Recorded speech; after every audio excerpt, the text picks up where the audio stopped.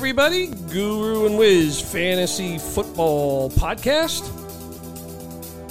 We are going over each division, team by team, and we are up to the AFC North where, Wiz, when I look at this division, there are, again, a couple of teams that are trying to find their way, but, starting with the Baltimore Ravens, there are just so many question marks about what is going to happen in Baltimore. It really starts with the quarterback. Pittsburgh has managed to keep that record alive under Mike Tomlin as winning record every season. Cleveland brought Deshaun Watson in and did not reap any rewards from that last year. And, of course, Joe Burrow and the Bengals really head this division at the moment, Wiz. Yeah, it's a division where I think it could go a lot of different ways depending on what happens with Lamar Jackson. How much better is Deshaun Watson going to be in his year back off that 1 year layoff, basically? Cincinnati, I think, has lost a bunch of key players. That's what made them successful these last couple of years. And Pittsburgh, is always right there because their defense is so good.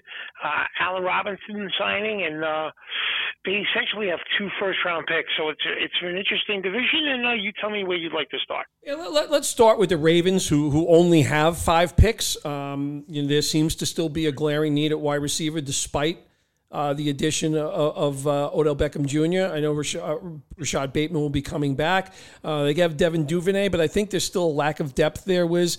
I think there are some people that think maybe more running back help because injuries have kind of knocked this group back. But J.K. Dobbins should be back and stronger this year. So I question that. I think this is a team that really needs help. Still, their defense, I thought, softened up a bit last year, particularly in the back end. So I'd be looking for more help in that secondary. And I think they need some more pressure from the edge rushers as well. So they have a 1, a 3, a 4, a 5, and a 6. That's the way I see the Ravens, Wiz. Curious to hear if your take is similar to mine. Yeah, I would be absolutely shocked if the Ravens took a running back with one of those top 5. With one of their 5 picks. I just think it's a division that it's the position on their team where they're pretty solid. But to your point, they were getting beat all over the field, blowing big leads, giving up big plays. So I think in that secondary, cornerback, edge rusher, and then trying again to add some depth to that wide receiver room. And again, when you don't have a lot of draft equity, it's tough to accomplish anything. But I did notice that they signed Huntley to a 1-year deal, so he's back with them. But would I be shocked if the Ravens took a quarterback with one of their 5 picks? I wouldn't be. If one of those guys they felt had value and they got to their 3rd round pick, maybe they would take a quarterback there. But I think that the Ravens certainly have to be concerned about that secondary with the big plays and the leads that they blew in some of those games last year. Yeah, I do not disagree with that. I do not disagree with that at all. We talked about the Bengals. This is the team to beat in the division. Joe Burrow and the Bengals have been really, really good. They've been a much stronger team defensively. As you mentioned, a little bit of holes have opened up on this defense, which they're going to, I think, need to plug up in this draft. I think they probably want to add some depth to an improving offensive line. I know Hayden Hurst is gone from this team, so maybe some more tight end depth here, and the Bengals are going to be picking at the back end of each round, Wiz. Right? That's the unfortunate part of being as successful as they were, but that's the position they're going to be in. But the Bengals are just going to really have to, in my opinion, address those needs first and foremost. Yeah, I think it can't be understated how important Samaje Perine and Hayden Hurst were to the Cincinnati last year. I know that Jamar Chase and T. Higgins get the notoriety as, they're 2 great players, and, I think a case we made, the best wide receiver tandem in the NFL. But those other guys were important pieces, and they need to replace that tight end spot. And I'd be surprised if the Bengals didn't take a tight end with their 1st or 2nd pick. and then address the running back depth chart as well. I mean, I don't know where things even stand with Joe Mixon at this point, but P. Ryan has moved on.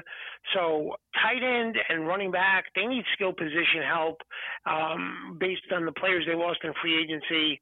And that, again, that secondary, which on paper appears to have a lot of talent, a lot of high draft picks used on, still needs more help. So that's how I see it, tight end, running back, and helping that back end for the Bengals secondary. All right. And, the Cleveland Browns, we kind of know what type of team they are, at least the way Kevin Stefanski, the way he wants to run the football. He's got Nick Chubb. You and I think he's one of the premier running backs in this league. They brought Amari Cooper. Donovan Peoples-Jones has definitely evolved. David Njoku is becoming more of a threat on this team offensively. It really matters to see if Deshaun Watson can play a lot better and a lot more consistent than he did last year. The problem with the Browns was, even though they have 8 picks, is because of the draft capital that they've let go in trying to improve this roster. They don't have a 1 or a 2. They made a trade, obviously, for Elijah Moore. And in that, they get the Jets' third-round draft pick. So their first pick in the draft is not until number 74. They get the 98th pick, and then they have number 111 and number 126 in round 4 and 2 in round 5. So late round draft picks, Wiz, for a team that's, I think we kind of know what they want to do. I think they could use some help on that defensive line, both at edge and defensive tackle. I would argue as well, maybe a little bit more running back depth, because Dearness Johnson is gone. And there are some reports that they felt that Kareem Hunt was starting to slip in terms of his burst ability. And, Nick Chubb has shown, as hard a runner he is, that he will get banged up from time to time. So maybe some depth there as well. But like I said, the problem with the Browns is they're drafting later in this in this draft. And, there's going to be a lot of picks of quality players before they even take their first. Yeah, pick 74. I have that down as well. Pair of thirds, 3 fourth-round picks, 3 fifth-round picks, 6th and 7th pick. It's just tough when you're, 73 players are going off the board before you make a pick. So I think with those 8 picks, I agree. A little depth to that running back room. They really lean on Nick Chubb, and rightfully so. But adding a different type of player to that running back room is probably smart. And then a lot of these picks, I think at least 5 or 6 of these 8 picks have got to be on that defensive side of the football, where it just had become so easy to run on the Browns. And They need to give Myles Garrett some help. They need somebody that could rush the pass on the other side, because teams are doing whatever they can to keep Myles Garrett away from the quarterback, and saying, you don't have anyone else that could get to the quarterback, and that's basically been true. So a lot of help on the defensive side of the football for the Browns, and giving Nick Chubb some help, and I think we both like the Elijah Moore signing. Yeah, definitely, without a doubt. He was a misused player on the Jets. I think he'll be much better off here, and I think a year where Deshaun Watson gets an opportunity to work with his players, where that was not the case. He didn't walk on a football field really till week 12 of last year after missing 18 months of action. Very tough to come back and not have a lot of cobwebs to shake off. So that's how we see the Browns. The Steelers, like I said, Wiz, first of all, they managed to steal a number 2 pick from the Chicago Bears in the Claypool trade, as far as I can see. They're going to end up having 5 picks, I believe, in the first 120. Yep, 5 picks in the first 120 of their 7 picks overall. To me, Wiz, this is a team that needs to work in 2 spots.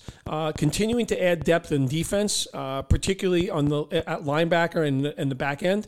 And additionally, offensive line continues to need some bolstering. I think they're okay at the skill set positions. They're married to Kenny Pickett at this point in time. That's how I see the Steelers, Wiz. How about you?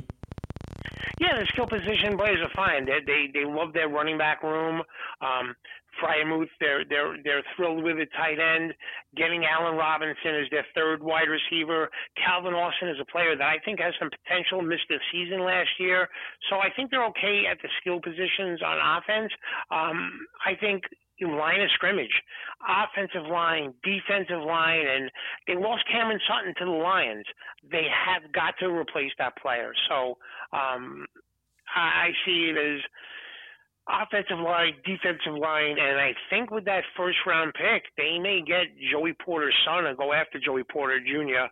To kind of replace Cam Sutton. But certainly a cornerback is something that they look at after the loss of Cameron Sutton going to the Lions. So offensive line, defensive line, and replacing Sutton is what I'm kind of looking at for Pittsburgh. Yeah, some people have suggested that the Steelers, with a little bit of draft capital, but the fact they have those number 2 picks, of them actually attempting to move up to maybe even look at a player like Jalen Carter, if he's available, kind of like towards the back end of the top 10.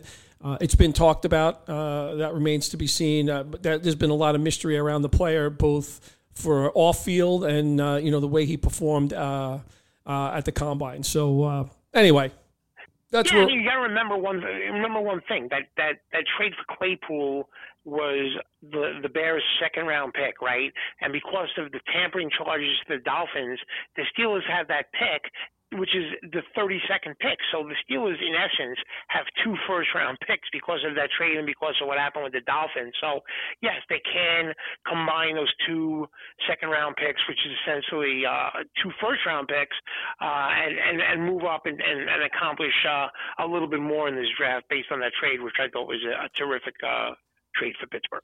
All right, so that wraps up the AFC North. There will be 2 divisions to go with the South and the West. Guru and Wiz Fantasy Football Podcast. We are on Spotify, SoundCloud, and Apple Podcasts. Hope everybody has a good weekend. But yeah, we're excited about the draft coming up soon. And Wiz, we'll talk about the AFC and South next. You got it.